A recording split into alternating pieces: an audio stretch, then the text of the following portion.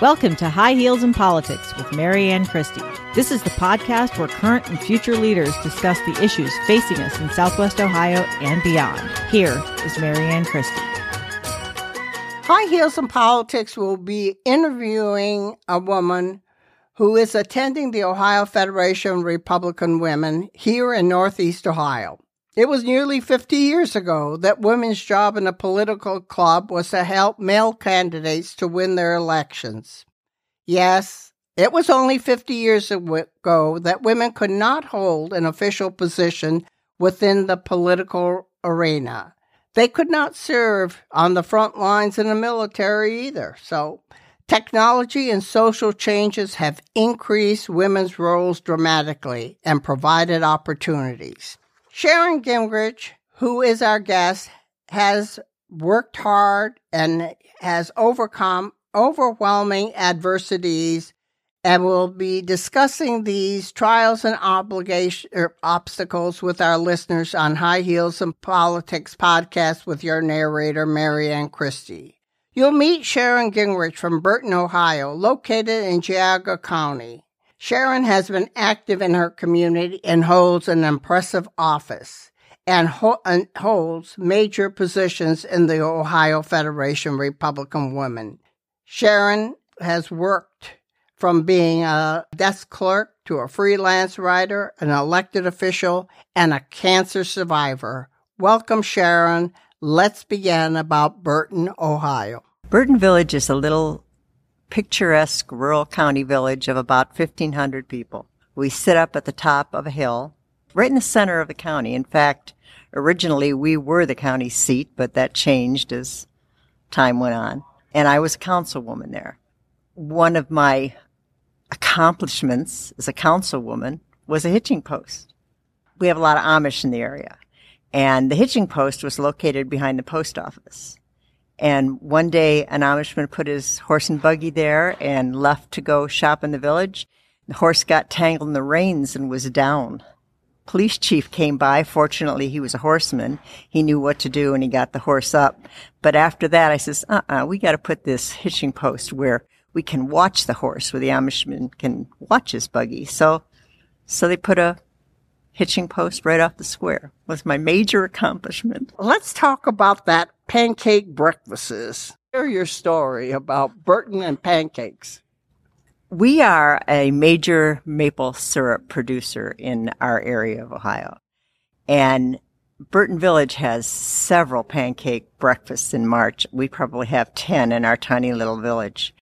And there was a group of people who wanted to paint pancakes on the tower, on the water tower in the center of the village. Now, picture a stack of pancakes, and at the top of the pancakes is a pat of butter. And if you're flying over the tower, that particular pancakes with the pat of butter looks like a woman's bosom. Yeah, there you go. Yeah, there you go. Well, Sharon, now, did the tower ever get painted? Got painted white, a real nice white with the Welcome to Burton Village sign on it. It looks lovely, and you can see it from far away.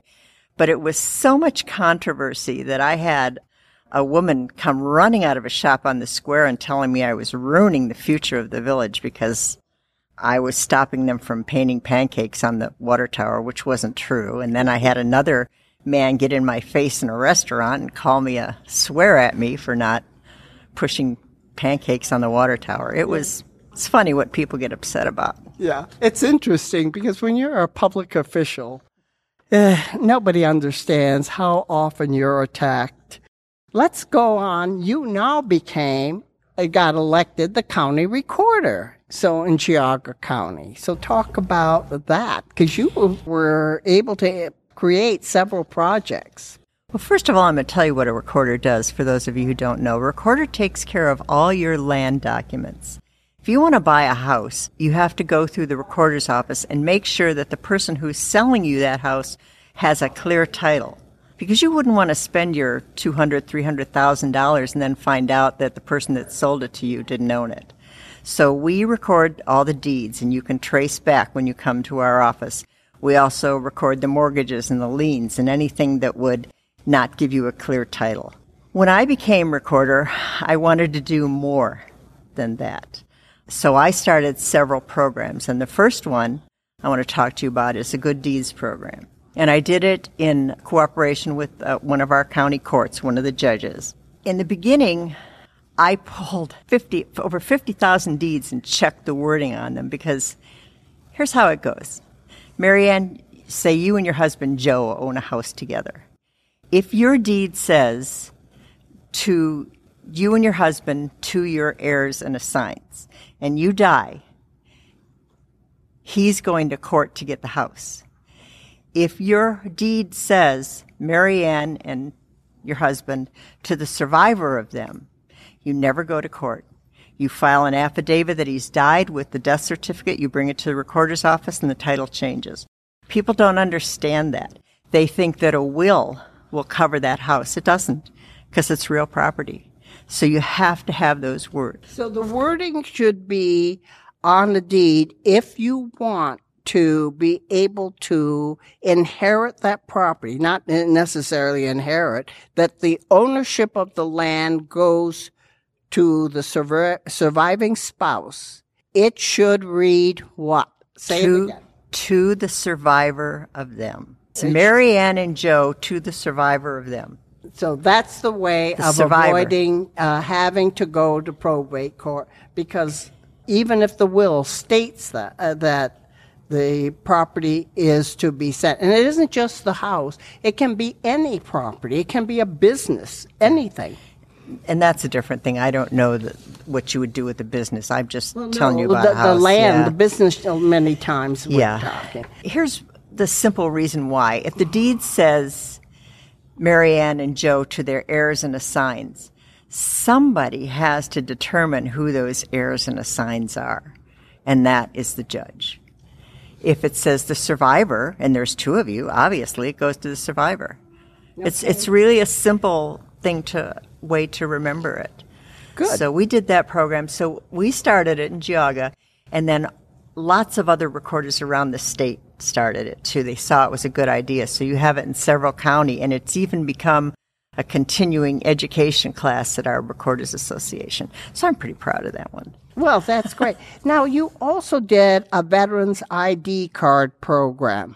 The Veterans ID card program started in Stark County, Ohio. The recorder there was a veteran, and he saw a need.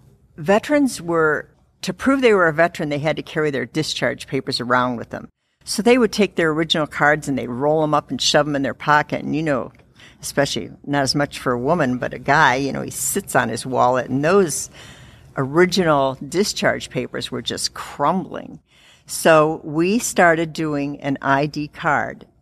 Veterans bring their discharge paper to us. We record them. And by the way, all veterans should do that anyway, because 20, 30 years down the road, you're going to forget where those papers are.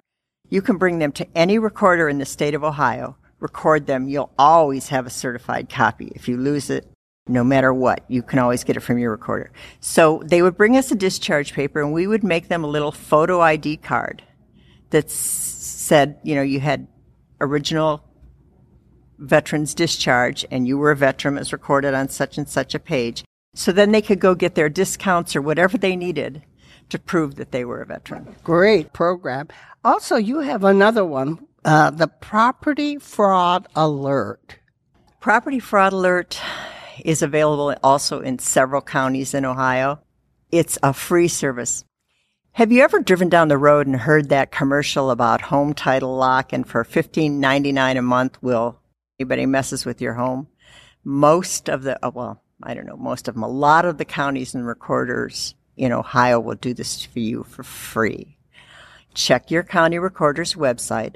All you have to do is sign up, put your name and a way to contact you, either email or by phone, and they will contact you immediately if anybody does anything to your deed. The scam is, and it's growing, somebody will pull your deed offline and then retype it from you to them. Find a bogus notary, take it to a bank, take out a home equity loan. Interesting. Now, you, as the original property owner, not the one who made a duplicate, is the one responsible for that loan. Not really. The guy, it's fraud, and you probably won't have to pay it back. But the problem is, he will. The problem is you're going to need to get your home back in your name because your credit score is going to go down if he defaults on this loan. Bottom line, your house isn't in your name anymore because he's filed a document that said you sold it to him. It's bogus, but you still have to get it straightened out before you can sell your house or get another loan yourself. So you really have to go to court, really? Not really. Here's the thing. The Property Fraud Alert offers a service for $15 a month. They'll tell you what we'll tell you for free, your county recorder. Supposedly they will straighten it out for you, but all you have to do is go to an attorney. An attorney will file the necessary paperwork to show that that deed was bogus. Okay. That's all you have to. And then of course you take it to the prosecutor, and the prosecutor is going to go after. Yeah, but it's going to take a lot of time at work. But if you sign up for Property Fraud Alert at your recorder's office, as soon as something is recorded, you know right away. Okay, the other thing is, say you have a contractor that you didn't get along with, who you didn't pay him because he didn't do the job right. When he gets mad at you, he can go file a mechanics lien on your property and you won't know about it until you go to sell your house or take out a loan. Then you've got a mechanics lien. This way, if you sign up with your recorder's office, they tell you right away, and you can go to your contractor and say, hey. Okay, so the trick is that it's not a trick. It's you have to go to the recorder's office and file for a property fraud alert on just your name.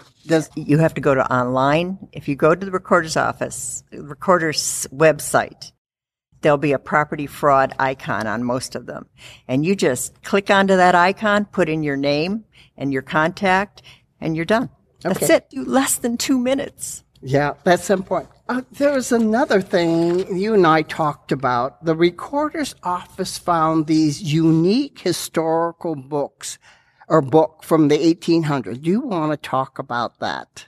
When I first became recorder, they handed me an inventory list of what was in the office. And one of the items on that list was Book of Indentured Servants. And I said, what? I want to see this. So it was down in the archives, so they went down and got it for me. Back in the 1800s, trustees were authorized and required to bind out orphans, destitute children, or the child of any poor person as servants or apprentices. Sometimes when they were a little older, they did get bound out to learn a trade. But most of the time, this was children. The youngest I found was 3 years old. I found a 3-year-old boy and his 7-year-old brother who were bound out until they were 21. A 6-year-old girl who was placed and bound out until she was 18 because her family was unable to support her. A 14-year-old girl, and this is all terms written in these contracts. A 14-year-old girl whose mother's residence was unknown and there was no known father, so she was described as being an illegitimate child in this document. That was in 1842. A 17-year-old boy was indentured to learn a trade for 3.5 years, and it lasted 3 months, and then the indenture was broken by both parties, so who knows what happened there. One of the boys in the indenture was written that he was to be kept at the same table with the rest of the family. So, they cared, but here was how it worked. In most of these terms, in most of these indentures, it's the master was to teach them the occupation, whether it was a farmer, a tanner, a blacksmith, whatever. He was to teach them to read and write a legible hand, so much as arithmetic, including the single rule of 3, provide food, drink, washing, lodging, apparel, both linen and woolen, which I figure means summer and winter.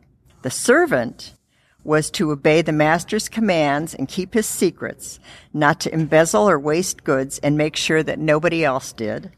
He was not to lend anything of the master's without the master's consent. He was not to play cards or gamble, not to go to taverns, get married. And for the girls, he was to train the girls, the master was to train the girls in obedience, industry, and morality. In return, they were given tools of the trade if they were boys, a herd or money for the males, a new Bible, 1 or 2 complete suits of common wearing apparel, and the tools of the trade. But for a woman, she got the Bible, clothing, and only 1 cow. Interesting. In one case, a girl got a feather bed. Well, we're going to skip to your survivorship is breast cancer. Tell us about that, because you had what? Sir, it was a 2-year journey for me. I went through radical surgery. I went through a year of chemo and 6 weeks of radiation. That was a tough time. I had a dog. His name was Duke. He was a beautiful, long-haired German Shepherd. And this dog had been abused, and I got him from the trainer in the Youngstown area.